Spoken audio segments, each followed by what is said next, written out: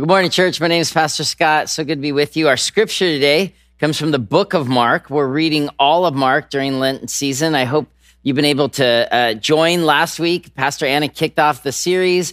There's a reading plan you can find online. We are, now whatever 4 or 5 chapters in, and just really excited to be walking through the Gospel of Mark from now until Easter. Our scripture comes from Mark 4, verses 1 through 20. The parable of the sower, as it's been called in church history. Here is the word of God. Again, chapter 4, verse 1. Jesus began to teach by the lake. The crowd that gathered around him was so large, he got into a boat, and he sat in it and out on the lake, while all the people were along the shore at the water's edge. He taught them many things by parables, and his teaching said, "Listen, a farmer went out to sow a seed. As he was scattering the seed, some fell along the path, and the birds came and ate it up. Some fell on rocky places where it did not have much soil. It sprang up quickly because the soil was shallow. But when the sun came up, the plants were scorched, and they withered because they had no root. Other seed fell among thorns, which grew up and choked the plants so that they did not bear grain. Still other seed fell in good soil. It came up, grew, and produced a crop, some multiplying 30, some 60, some 100 times." Then Jesus said, "Whoever has ears to hear, let them hear." When he was alone, the 12 and the others around him asked him about the parables. He told them, "The secret of the kingdom of God has been given to you, but to those on the outside, everything is said in parables, so that they may be ever seeing but never perceiving, and ever hearing but never understanding. Otherwise, they might turn and be forgiven." Then Jesus said to them, "Don't you understand this parable? How then will you understand any parable? The farmer sows the word. Some people are like seed along the path where the word is sown. As soon as they hear it, Satan comes and takes it away, and the word that was sown in them is gone. Others, like seed sown on rocky places, hear the word and at once receive it with joy, but since they have no roots, they last only a short time. When trouble or persecution comes because of the word, they quickly fall away. Still others, like seed sown among thorns, hear the word, but the worries of this life, the deceitfulness of wealth, and the desires for other things come in and choke the word, making it unfruitful. Others, like seed sown on good soil, hear the word, accept it, and produce the crop, some 30, 60, some 100 times what was sown." This is the word of God for us, the people of God. Will you pray with me now?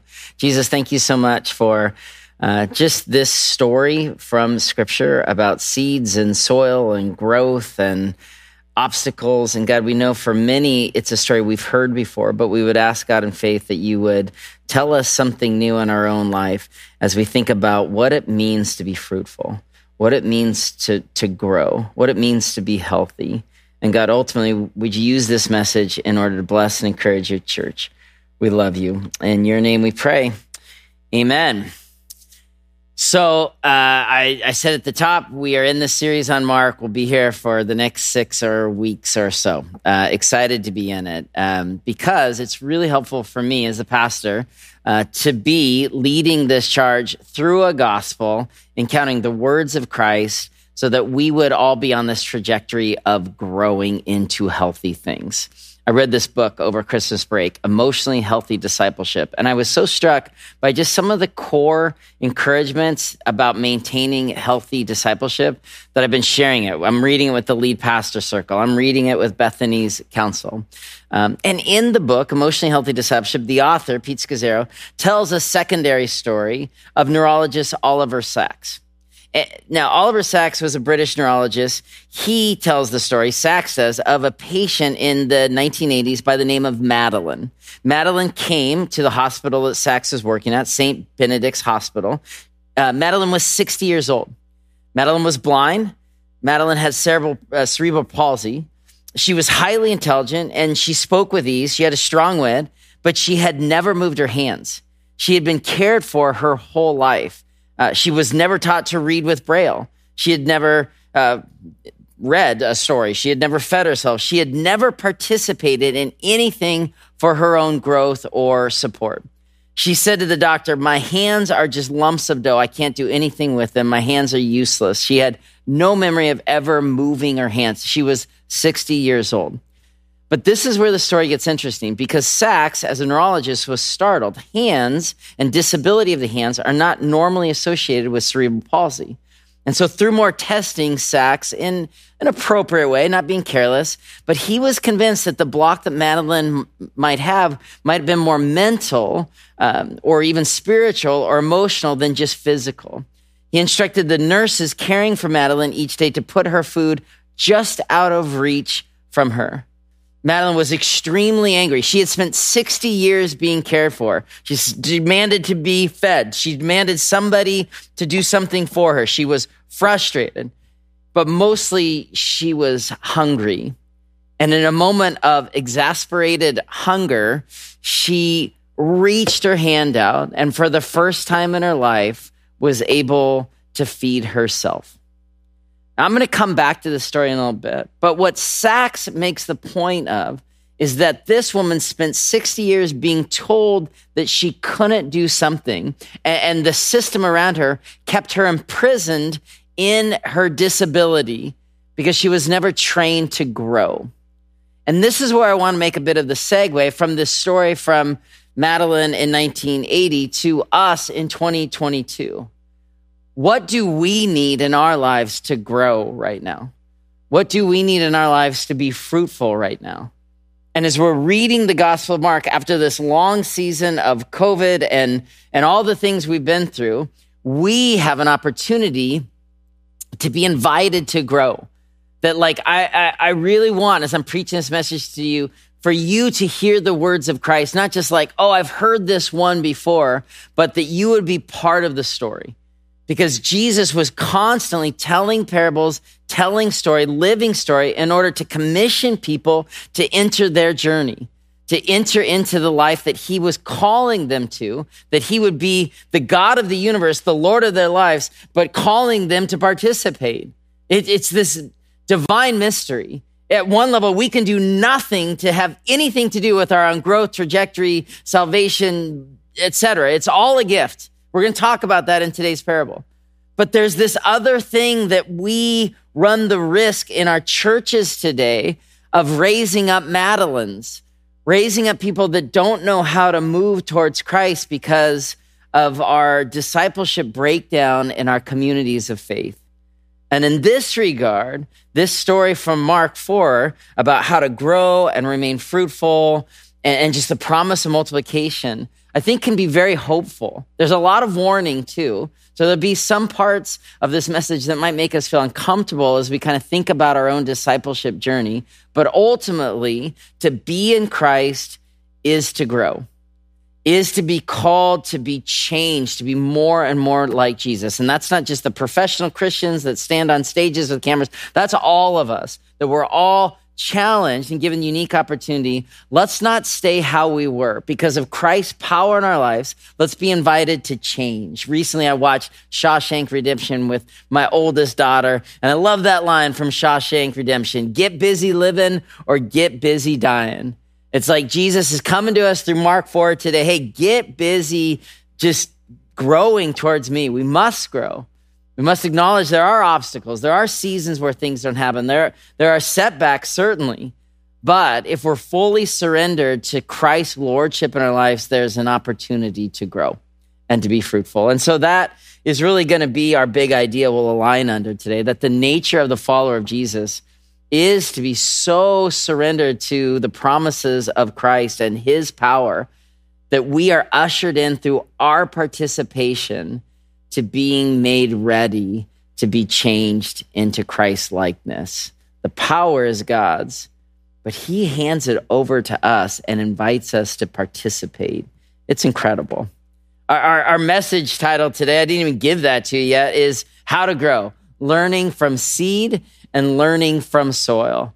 And so we want to look at all of these different aspects of Mark 4 in order that we, every one of us watching this message, would be encouraged to grow, that we would be answering these questions of what does fruitfulness look like for me? How might this change my relationships? What does God want to speak in my story that I would get busy living after Jesus?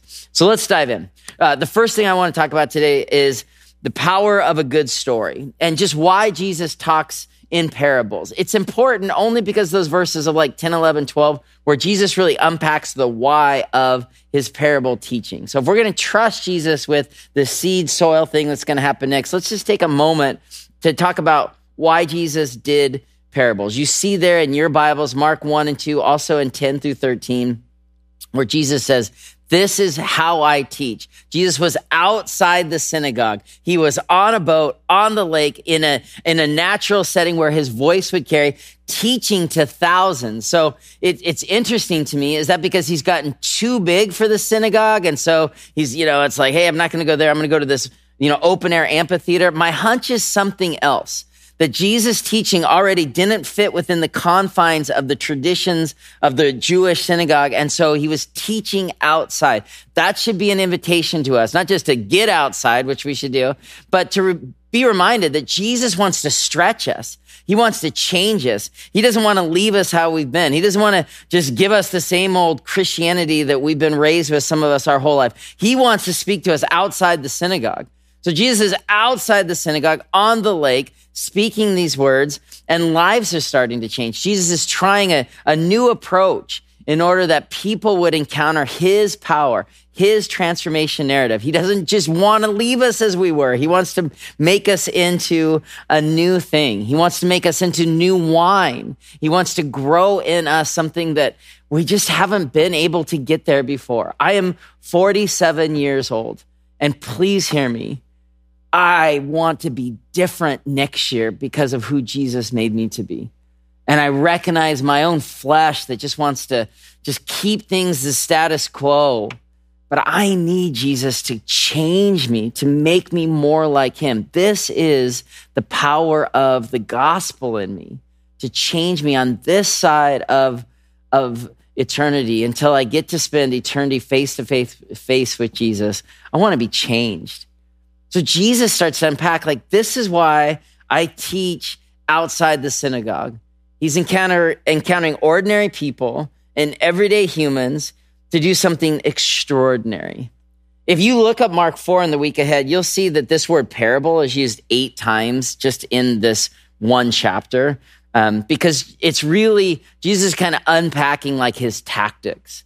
And it's really curious to me that when he's alone with his disciples and the others, he's got his like core group of people that are really leaning in. They get the deeper story. So the crowds get one level and then they go back to wherever they're going. But the people really hungering for Jesus that are leaning in, that are sticking around for the extra teaching or the next dose of what he might bring to them, that the hungry ones get fed. The desperate ones get encountered, that those that are saying, Jesus, teach me what you want to do, that Jesus never leaves people that come to him. He never leaves them hungry.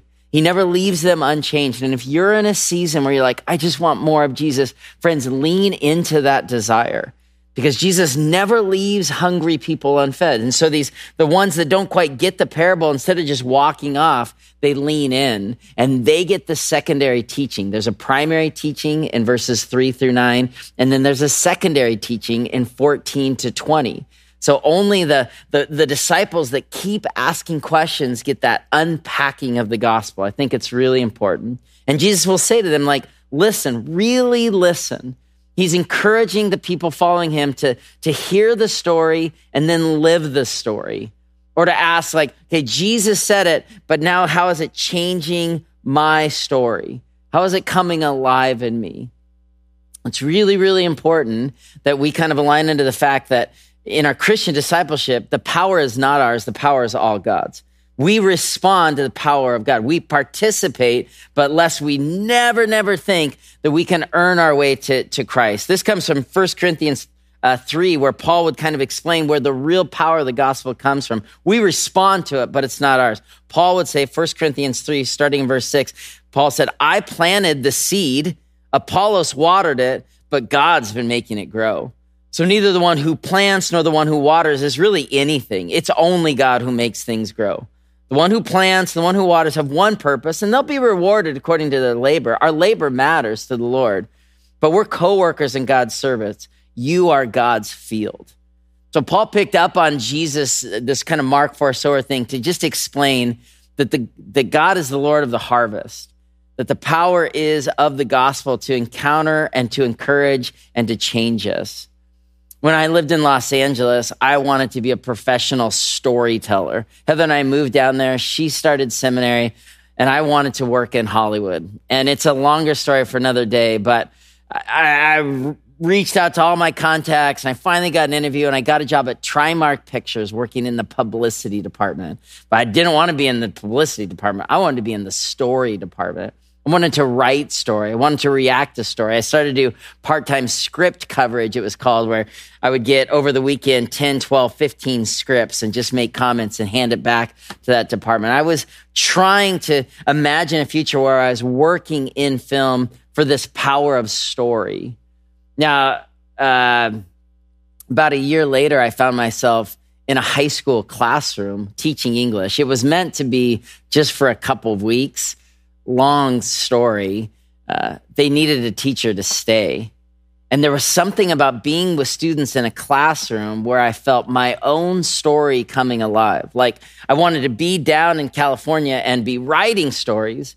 But then as I started to teach English and watch young lives kind of take shape, I realized this was a better story for me as I watched these lives change and I got to impact and spend a number of years teaching English. Now, still love story. And some of you are like, no, I am called to the arts, to writing stories, to making film. I love that. That's wonderful. The point isn't that teaching is more valuable than filmmaking. It's not, no. The point is our story matters to God. And when our story is impacting other people in their journeys, oftentimes we can feel more joy and more peace and more truth. And so if you're in a season of discernment, kind of vocationally, continue to ask the Lord of the harvest, where do you want me, God, to have my story come alive? And how can my life impact the lives of others? The power is God's. We get to participate in it. Let's continue on to talk about the details of this parable, the parable of the seed, parable of the sower, parable of the soils. It's got all these different things. Listen to just how Jesus teaches it again. Listen, farmer goes out to sow the seed. He's scattering the seed. We're only going to hear about the farmer once, the sower. It's really about more than the sower. It's about the seed. It's about the soils. It's about how to grow. So the sower was scattering seeds. Some fell along the path. Birds came, ate it up. Some fell in rocky places, did not have much soil. It sprang up quickly. Soil was shallow. You see these different levels of growth that Jesus is giving. It sprang up quickly. Soil was shallow. When the sun came, the plants scorched, and they were withered with no root. So they had a little bit of growth, and then they died. Other seed fell among thorns, which grew up and choked the plant. So the seed did grow, but ultimately, later in its cycle, it was choked out. They did not bear grain. And then finally, real growth happens. Other seed fell on good soil. It came up and produced the crop 30, 60, 100 times. Multiplication. So there's 3 different seeds there. One multiplied 30 times, a different seed 60 times, another seed 100 times. So there's really like 6 different pictures of seeds happening here. Jesus says, whoever have ears, let them hear. So again, I just mentioned this, but it's called in Christian discipleship, parable of sower. Other people, teachers call it the seeds. So there's a lot going on here, but it's really a story about growth. That how do things come alive? Where do things bear fruit? How do we move from not getting eaten by a bird to, I want to have a multiplication life 100 times. I mean, I don't even like birds. The idea of like my life being like plucked by a bird, I already have that thought sometimes. I may have told you this story. Some of you haven't heard it before. I have had an owl dive bomb me twice on a jog, like put its talons in my ear, frightening stuff. So this story feels real to me in some regards, but this is a story about growth, about life, about the power is God's, but we get to participate. And it's Jesus just saying like, hey, I don't want you just to sit there. He's telling this story to common farmers. Like he could probably point to like actual fields around the Sea of Galilee where he's teaching. He's like that seed over there, like that rocky place. He's telling a story based in the environment these people were already living in. But he's like, I don't want you to get plucked like a bird. I want you to grow. And these people likely would have heard both warning, but also incredible encouragement. that this is what it's about. The power of God coming alive in us. The power of God. And Jesus is like, I am that seed. I am the good seed. I am the good farmer. I am the good soil. Just come and be with me. He's constantly preaching a story of transformation that, yes, would redeem blind people and deaf people and mute people. But his story was for everyone to say, like, you can be changed if you follow me. That's what it's all about. The second part of Mark 4, I'm not really going to teach much of it, but it's these different stories of transformation. A lamp on a stand, a seed in the night. Like, Jesus is just telling all through Mark 4 about, I want you to change. I want you to encounter a power that you can never encounter on your own, that you can never earn on your own. And if you get there and if you participate in this indwelling power of Christ, it has the ability to change everything for you. Everything. We're not playing games here, friends. We're not just being religious, checking a box. Jesus is saying there is this power that can change everything. In verse 26 of Mark 4, Mark records a parable that's interesting to me only because it only shows up in Mark. You probably heard last week that Mark is the shortest of the gospel, so it has just less stories and less details, but he has a parable in verse 26 that's only told in the Gospel of Mark. Let me read this next part. It's just this power of God to come alive in us and change us. Jesus said, this is what the kingdom of God is like. A man scatters seed on the ground, more seed stories, but it's a different one. Night and day, whether the man sleeps or gets up, the seed sprouts, the seed grows, though the man does not know how. All by itself, the soil produces grain, first the stalk and then the head and then the kernel and the head. It's a full growth cycle. As soon as the grain is ripe, the man puts the sickle to it because the harvest has come. This is super interesting, not only because it only shows up in Mark, but Mark is just encouraging us, like, you're not the seed. You're not even the sower. You're not going to be all the soils. Like, your job is only to just be faithful to what God has planted in you already and keep the distractions at a minimum and keep yourself participating in the surrender of your life to Jesus. And then there's this promise that power has the power to not just, like, we hear it, but then we believe it, and then we become fruitful. It comes alive in us 30, 60, or 100 times. So powerful. The power is God's, it's not ours. This is what God said through the prophet Isaiah. As the rain and snow come down from heaven and do not return to it without watering the earth and making it bud and flourish, so that it yields seed for the sower and bread for the eater, so is my word that goes out from my mouth. It will not return to me empty, but will accomplish what I desire and achieve the purpose for which I sent it. So the reality is, Jesus is saying, like verse 9, Mark 4, if you have ears, hear. If you want the power, participate. Go from hearing. Do you hear? Do you really hear? Jesus said, I want you, Jesus is saying, to listen. I have power available for your life, but you're going to need to really listen. When I was a kid, I had ear problems. So, like, stories about hearing and listening feel personal to me.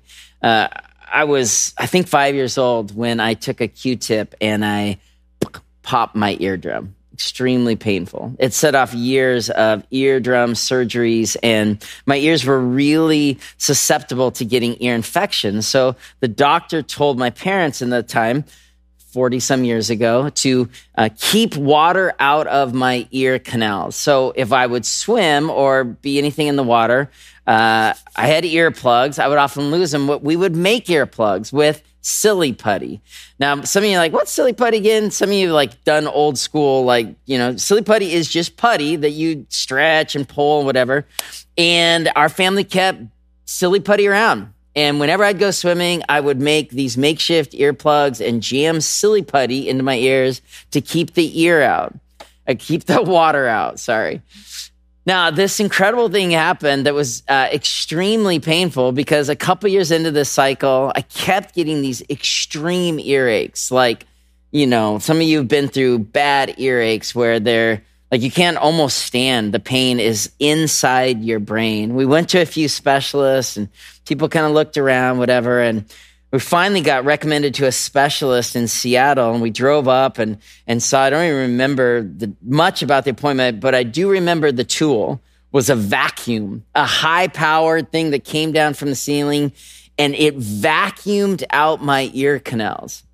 And lo and behold, where the ear infections were coming from was months or years of tiny little particles of silly putty that got jammed way inside my ear canal and started to make a block, an obstruction. I had very little hearing in one ear, impact in the other, not because my ears were bad, but because there was too much stuff left in them.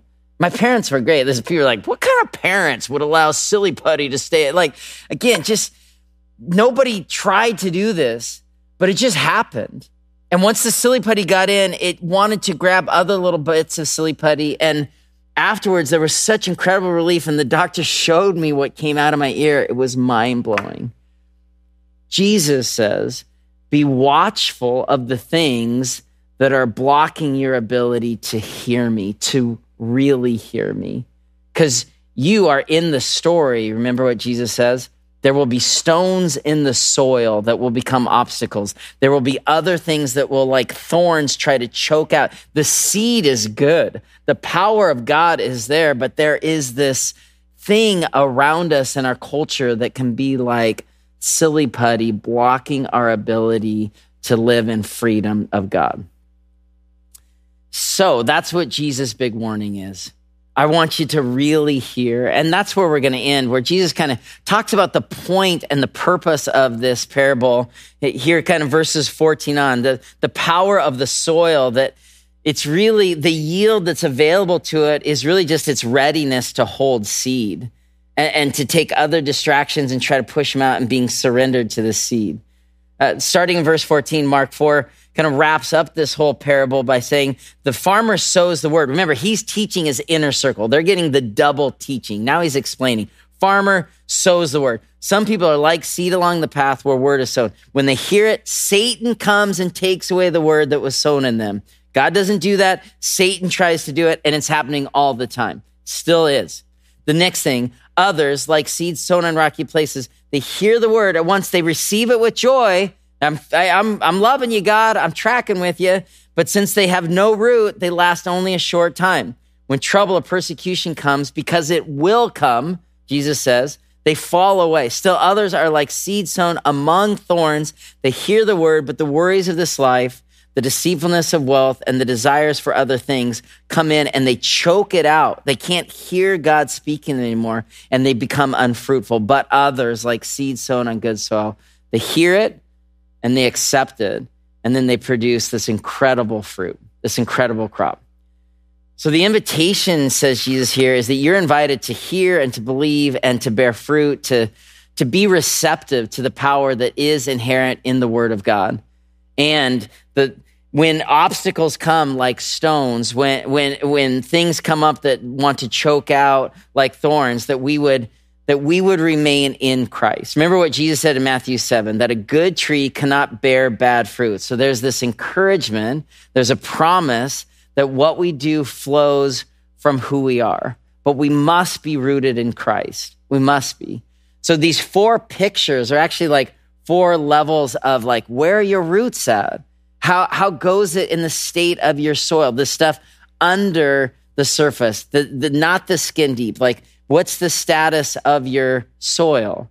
That first picture of like, there's a path in a field where Jesus is saying that some hearts are hard and some journeys have been tough. And these are kind of no growth people where they just won't let God work in their lives. Some people read this story and like, why was the sower throwing it on paths anyway? Is that reckless? It's not. Like the way farming was done in first century Palestine is narrow fields so an animal could walk back up and down. They were certainly, or most often tended by a single animal. So there were fields running through good soil all the time. So Jesus is just warning us that some people, their heart's just not ready. And the seed is good. The power is there. But if there's not a surrender of the soil, there's going to be no growth. The second kind of level of growth that Jesus says is about these rocky places, because Jesus warns us, some of us are really shallow. We have shallow discipleship. This would be small growth people, shallow growth people. It's almost confused with like, hey, they're fruitful, they're responding, but over the long haul, they stop growing to Christ. They stop. And that's where Jesus is saying a warning to all of us. Like, it's not enough to just grow in a season. And certainly God has patience for us when we kind of stall out. But the encouragement to Jesus, he's trying to woo people back. Keep growing. Keep growing. In Jewish fields in the first century, there was often a layer of rock just under the surface. So many plants would experience this quick growth, explosive growth, but not long-lasting growth. Your ability to bear fruit over the long haul will be determined by the depth of your rootedness in Christ. So that when troubles come, we just did 8 weeks on Job, hard things do happen, we have a root system to support us because difficulties will arise. The third kind of piece on growth, now there's a little more growth, but this is the thorny ground. And Jesus just warns us, some hearts are distracted or divided. There's so much division in the church right now and in our families and in our own hearts. Jesus just warns, like, your growth in Christ will be stunted if you're constantly divided, if you're constantly not able to experience unity of your spirit and your purpose.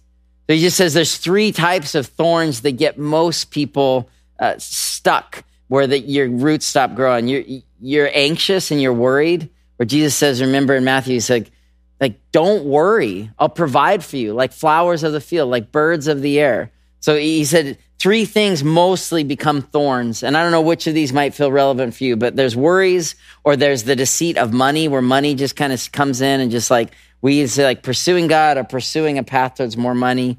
Or he says desire for other things, a little bit nebulous, but Jesus is just saying, ultimately there's a choice. If you want to bear fruit for the kingdom, at times you're going to have to opt in and participate more fully. We know these thorns of worries and money and other things want to choke out the good roots. But Jesus is just encouraging us, be fully rooted, be these good soil people where your heart is ready to grow, where you can hear and accept and bear fruit. And then just the promise, 30, 60, 100 times, it's good news. Like when we participate to just be surrendered in our life to Jesus, he's like, it's good news. I'm going to do good work in you. I'm going to do good work through you. I know you're worried about your kids or your roommates or your spouse or your parents. And he's like, you got to trust me, because if you're rooted in me, those troubles will come and thorns will rise. I'm going to be good to you. I'm going to grow something strong in you. It's really encouraging.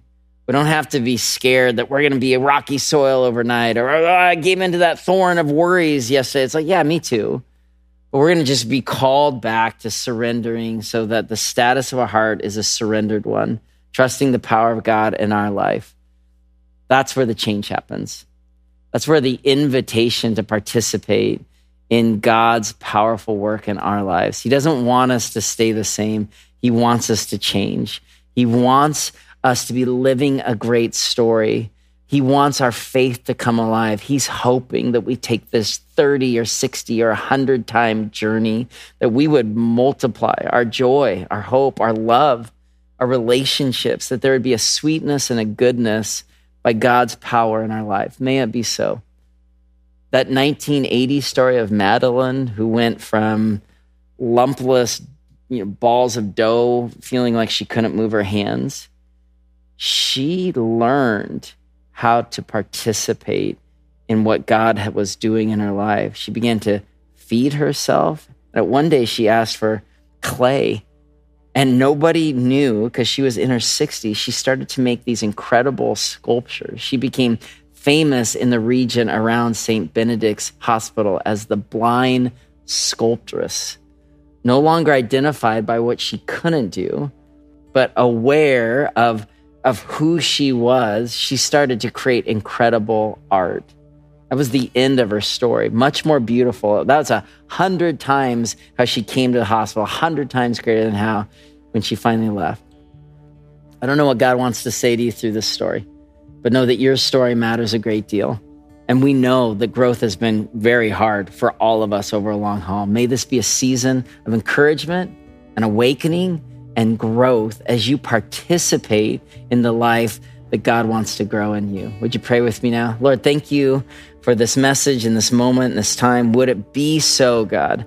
Would you grow in us more faith, more healthy relationships, more hope, more goodness, God? Like, we know that you want us to change the world out there, but we know that where that begins is you need to change the state of our own soil. And so help us surrender our hearts. May we turn every day to you and not to the other worries of this life that choke out your good word. God, would you teach us to hear you again and really hear you again, God, in order that our life would bear great fruit. We love you, God. In your name we pray. Amen.